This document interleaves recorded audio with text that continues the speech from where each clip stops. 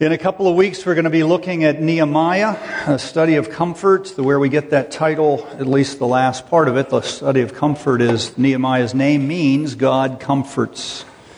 And we find great comfort in that book. And one of the questions that will be asked at the very beginning is, why is Jerusalem so important? The last 3 weeks we've been looking at Jerusalem and the history of Israel, and today is no different. We're going to look at it in the life of David. We're going to see great parallels between David's life and Jesus, and also between David and Jesus and those who follow the Lord Jesus Christ. Let's look together at a great passage, 2 Samuel chapter 5, beginning in verse 1. It's a great passage. It's a passage that many scholars have deliberated long over. It's funny to read some of the comments. I'll make some comments about their comments later. But let's begin in verse 1. Then all the tribes of Israel came to David at Hebron and said, "Behold, we are your bone and flesh. In times past, when Saul was king over us, it was you who led out and brought in Israel. And the Lord said to you, you shall be shepherd of my people Israel, and you shall be prince over Israel." So all the elders of Israel came to the king at Hebron, and King David made a covenant with them at Hebron before the Lord, and they anointed David king over Israel. David was 30 years old when he began to reign, and he reigned for 40 years. At Hebron he reigned over Judah for 7 years and 6 months, and at Jerusalem he reigned over all Israel and Judah 33 years. And the king and his men went to Jerusalem against the Jebusites, the inhabitants of the land, who had said to David, "You will not come in here, but the blind and the lame will ward you off," thinking David could not come in here. Nevertheless, David took the stronghold of Zion, that is, the city of David. David said on that day, "Whoever would strike the Jebusites, let him get up the water shaft to attack the lame and blind, who are hated by David's soul." Therefore it is said, "The blind and the lame shall not come into the house." David lived in the stronghold and called it the city of David.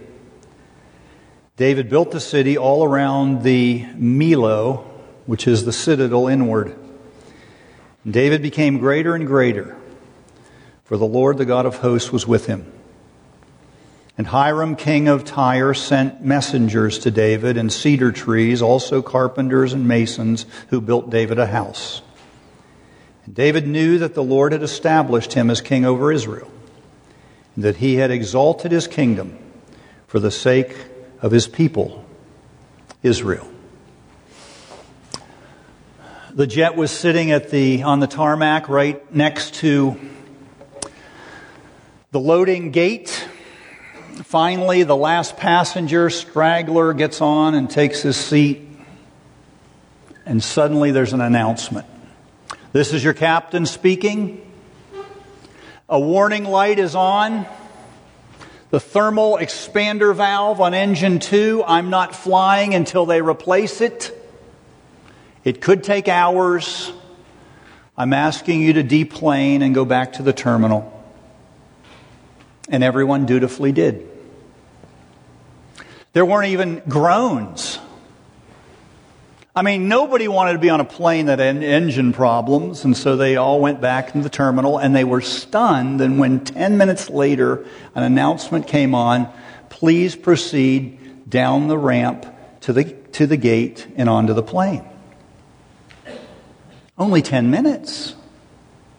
When they all got back on the plane, one passenger said to one of the flight attendants, "How were they able to get that valve so quickly?" She said, "They didn't get any valve. That's 1,000 miles away." The guy said, "Then why are we back on the plane?" He said, "Because we got a new pilot." 20 years ago, a Chinese student came to Pittsburgh for the first time, spent 3 years here, and came to know Christ.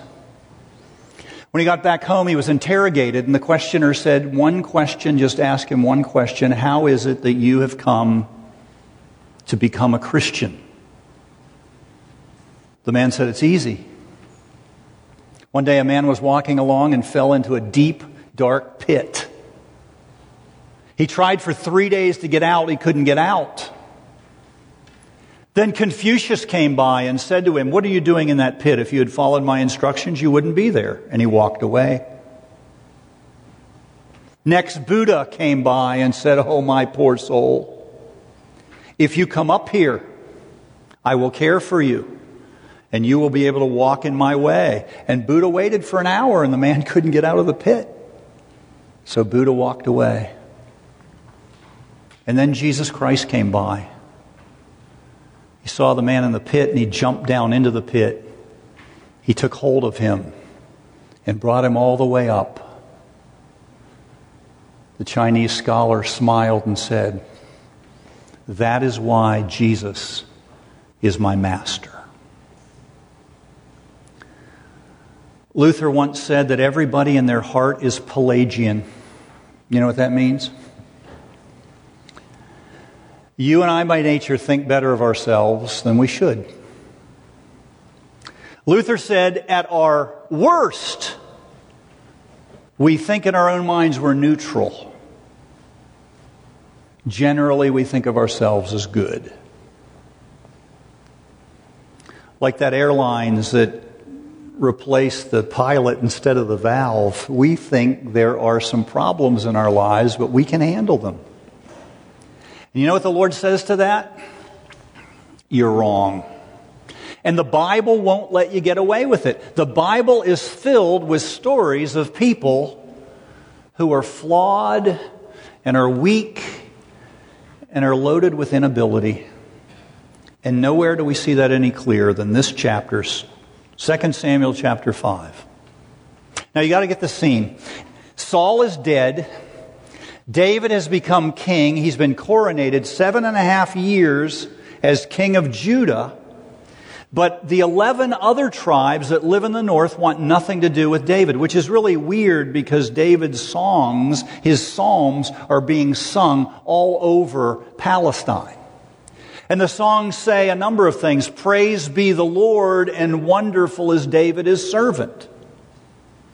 And yet these 11 tribes want nothing to do with David. David's a little like Jesus. He came to his own, and his own knew him not. In fact, they did everything they could to tear down David from his throne. And yet when you get to chapter 5, it all changes. The Bible says that all of these 11 tribes come to David at Hebron, where he is sitting enthroned, and they say to him, "You are now our king." Those who once hated him now love him. Those who once cursed him now embrace him.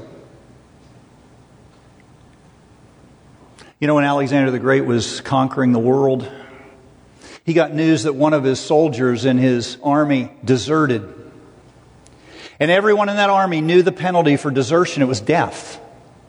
And that's why everyone was surprised when Alexander the Great didn't order a death decree. He said, "I want to see that man." Within hours, the man was standing before the emperor. Alexander looked him in the eye and said, "What's your name?" Trembling, the young man said, "Alexander, sir." The emperor looked at him again and said, "What's your name?" "It's Alexander, sir." Alexander stared at him and said, "What is your name?" By this time, apoplectic, the young man said, "Sir, my name is Alexander." The emperor stared at him for 2 solid minutes and then said to him, "Then change your name or change your conduct, because no one named Alexander could do what you've done." And he let him go. That's exactly what David does. 300,000 men come to Hebron. who've been David's enemy, who've cursed him, who want nothing to do with him, and David welcomes them with open arms. Instead of giving him justice, he gives them grace. David gives them grace in 4 distinct ways. They are the same ways that anyone that Jesus pulls from a pit, like you and me, anyone in whom Jesus is alive and well, the same 4 ways grace is distributed will be seen in your life and mine. So let's dig in. First of all, notice David engages them. Look at verses 1 and 2. Then all of the tribes of Israel came to David at Hebron and said, "Behold, we are your bone and flesh. In times past, when Saul was king over us, it was you who led out and brought in Israel." In other words, it was you who fought for us. "And the Lord said to you, 'You shall be shepherd of my people Israel, and you shall be prince over Israel.'" You know, the word used there is nagid in Hebrew. It can be translated ruler, it can be translated governor, it can be translated captain, but the best translation is here in the ESV, you are prince. The Lord has called you shepherd and prince over Israel. Now think of what that means. What they're saying is, we recognize that God is your king and you are his prince. When we've fought against you, we've been fighting against the prince of Almighty God. Now there's a big difference between being a king and a prince. Somebody has said everyone that really knows God knows that God rules him.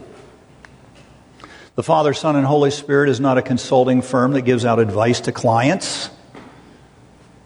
The Father, Son, and Holy Spirit is God Almighty, God of the universe, who transforms paupers into princes. That's what he did for David. David knows it. David knows that though they call him king, he knows himself to be a prince. He is the servant of the Lord. And over the next few verses, we see what this prince does, which is to impart grace. Second, notice he not only embraces them, he also elevates them. Look at verse 5. At Hebron he reigned over Judah 7.5 years, or 7 and 6 months. At Jerusalem he reigned over Israel and Judah for 33 years. Now notice what David does immediately after they crown him king. You know what he does? He takes his fighting men and he leaves Hebron and goes on a 28-mile journey north to a place called, and for every Pittsburgher, it's easy to know the name of this Jebusite town. There was a man who ran as a running back for the Steelers named DeBus. Jerome Bettis, DeBus. This place is called Jebus. And the Jebusites have this place, Jebus, and the reason they have it is because they recognize the importance of the geography. It's located on 5 hilltops on the northern and western sides of this embankment, this city. There are rock outcroppings that are easy to defend because it's very difficult to scale those walls. Somebody has said this town, Jebus, which will become Jerusalem, has been prime real estate for 5,000 years. Jerusalem was attacked, has been attacked 52 times. It has been captured and recaptured 44 times. It's been besieged 23 times. It's been destroyed twice. And the reason people want that place is because of its geography, but David wants something more. You see, he knows the history of this place. He knows that before the Jebusites, the name of this place was Jerusalem. Uru, meaning city, and Salem or Salim, meaning God. It was the city of God. David knows that this is the exact place where Melchizedek lived. And when Abram comes back from beating those 5 kings, that coalition of kings, we looked at that several weeks ago, he comes to this place. Melchizedek comes out with bread and wine and a blessing. And then Abram does something that people only did to God, and that is he pays them tithes. What Abram understands is this is the dwelling place of God. And David knows it. Listen again to the words of Psalm 76. In Judah God is known, His name is great in Israel. His abode has been established in Salem, His dwelling place is in Zion. You know, there's 70 different names throughout history for this place. What David knows is all the way back to Abram, Jerusalem was known as the dwelling place of God. And though the Jebusites now call it their capital, he knows that before they got there, the King of heaven and earth dwelled there. Somebody has said, never before in the history of the church have there been so many Christians that have been so obsessed with themselves. Never have there been so many who've entertained such lofty notions of their own abilities and such puny views of God. When Teddy Roosevelt was president, there were many who speculated what it would be like for him the first day he's in heaven. So the story began to go around that when he gets to heaven, he sees St. Peter at the gate, and he says to Peter, you know, your choir is weak. It is desperately weak. It needs to be reorganized at once. And Peter says to him, okay, you do it. So he says to Peter, I need 10,000 sopranos. Peter says, you got them. I need 10,000 tenors. You've got them. I need 10,000 altos. You've got them. Then Peter said, how about the basses? And Teddy Roosevelt said, I'll sing bass. That happens in the church all the time. Never forget, years ago, I talked to a woman who was in ministry, and she worked for a guy. She told me this. She said to him one day, you know, this person, I think, loves Jesus more than anybody I know. He said, what about me? I said, what did you say to him? She said, I couldn't say anything. I was speechless. Imagine saying to someone, you know, that person over there, I believe that person knows Jesus and loves Jesus more than anybody I know, and then having the response be, what about me? J.I. Packer said that our view of God is like old-fashioned scales. When we go up in our own estimation of ourselves, God goes down. And when God rises in our eyes and our estimation, we go down. At a time when David should be up in his own estimation, he's down.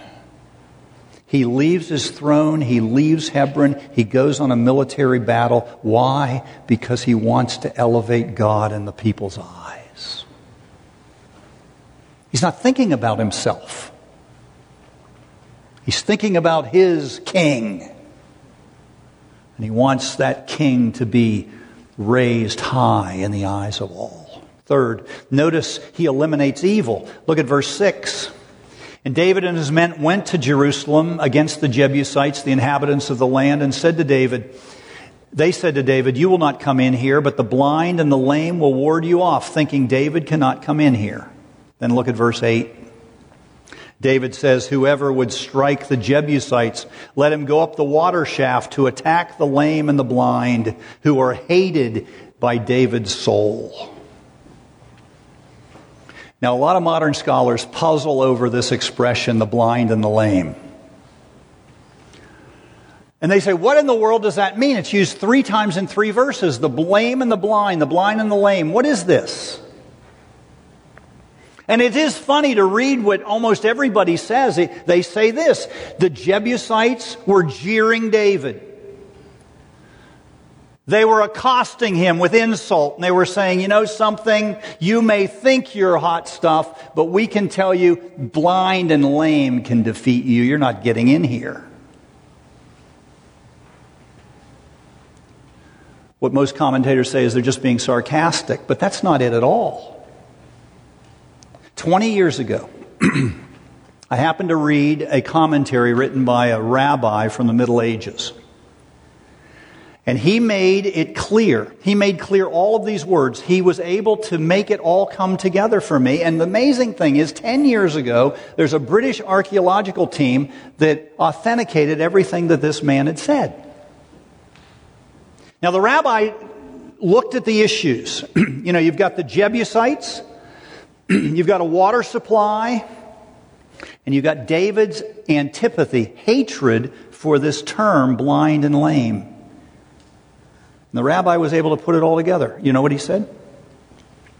He said that on the northern and the western walls of Jebus, there were these large, actually giant stone and wood idols that the Jebusites had erected. And any advancing army would see these idols as they came toward the elevated city. And what they had done is, with some ingenious technology, even back then, they were able to connect the water system of the city to these giant idols. And when an enemy began to move in their direction, through a variety of levers, they were able to redirect water into these idols, causing them to belch and to lurch forward, and it would scare the enemies of the Jebusites. You know what they called them? They called them the blind and the lame. Not only were these idols the defenders of the city, these were idols they worshipped. They called them the blind and the lame. You know why? Because in the Jewish history of Israel, there were three patriarchs that were the greatest: Abraham, Isaac, and Jacob. Isaac became blind. Jacob became lame. And what they were saying was, we're going to call our idols the blind and the lame. We're going to parody. We're going to disabuse you of any notion that your patriarchs were significant at all. We are going to make them the demonic representation of evil. And that's why the Bible says David hated them in his soul. What David was saying is, those idols and you people aren't simply attacking me and all of your enemies. You're attacking Almighty God, and I'm not going to stand for it. You may say the lame and the blind will ward me off, but you haven't seen anything yet. And what David does, instead of getting into a fit of rage, he begins to do reconnaissance. And what he finds is, there's a water tunnel that they've dug that supplies the city with water. And when he redirects that water course, those idols become totally inanimate. They're unable to move. David goes in and he destroys the Jebusites. Why? He does exactly what he did 30 years earlier. When Goliath said, "Who is this God of Israel?" David showed him. And he chose the Jebusites as well. In fact, he does what every servant of the Lord does. He not only engages his enemies, elevates his king, he begins to eliminate the idols in the lives of the people that stand in the way of the king's rightful place in the lives of each person. He engages his enemies. He elevates their eyes to the king of the world, and he eliminates their idols. And then he does one more thing. He enlarges his rule. Look at verse 10. And David became greater and greater, for the Lord, the God of hosts, was with him. Now, in English, that sounds a little bit egotistical. David became greater and greater. You know what the Hebrew literally says? He gained longer stride and a larger embrace. You know what that means? David became more and more like his king. Think of it. Before David gets there, the city of the Jebusites is a place to be avoided. No one ventured into that pit of superstition. It was too ominous, too foreboding. The Jebusites ruled that area for over 50 years. Nobody wanted anything to do with it until David gets all the way through the water supply. It's like he goes to the land of Oz. He rips the curtain open and says, there is only one God here. And his name is Yahweh. You see, David knows that the God of the universe can break any superstition. He can put an end to every bondage and every addiction. He can put an end to all terror. You know what else he can do? He can break down the walls of separation that occur between people. You've seen it and I've seen it. He takes people of different colors, different races, different socioeconomic backgrounds, different political persuasions, and brings them all together into a city of peace. You know what the Bible says? The Bible says that as David's stride encompasses the city, people from the north and the south, enemies and friends, poor and rich, gather together into one city, into one people, and it becomes a city of peace. You know, Jesus said it this way: they will know that you're my disciples by your love one for another.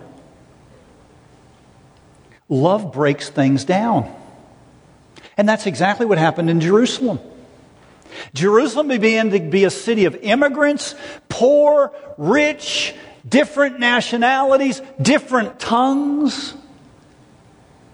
People who were helpless and hopeless and lost were brought together by the love of God flowing through the Prince of Salem. It's exactly what God does today.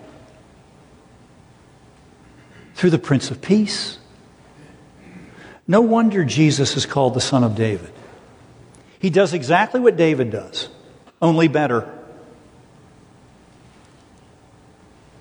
Jesus engages his enemies like you and me. He not only engages us, he saves us. He gives us unconditional grace. He not only does that, he elevates our eyes so that we begin to see him in all of his beauty and splendor. He begins to change our heart's affections so our idols begin to disappear. And then he always does one more thing. He enlarges his territory in our lives. You see, if you're in a deep, dark pit, you don't need Confucius saying, you know, if you'd listened to me, you wouldn't be in there. There are a lot of Confucii in this world today. If you're in a deep, dark pit, you don't need Buddha come and say, hey, listen, if you just get out a little bit, I'll show you the way in which to walk. What you and I need is the King of Salem to jump down into our pit and to pull us out. And that's what Jesus always does. And Jerusalem proves it. Think about that. Amen.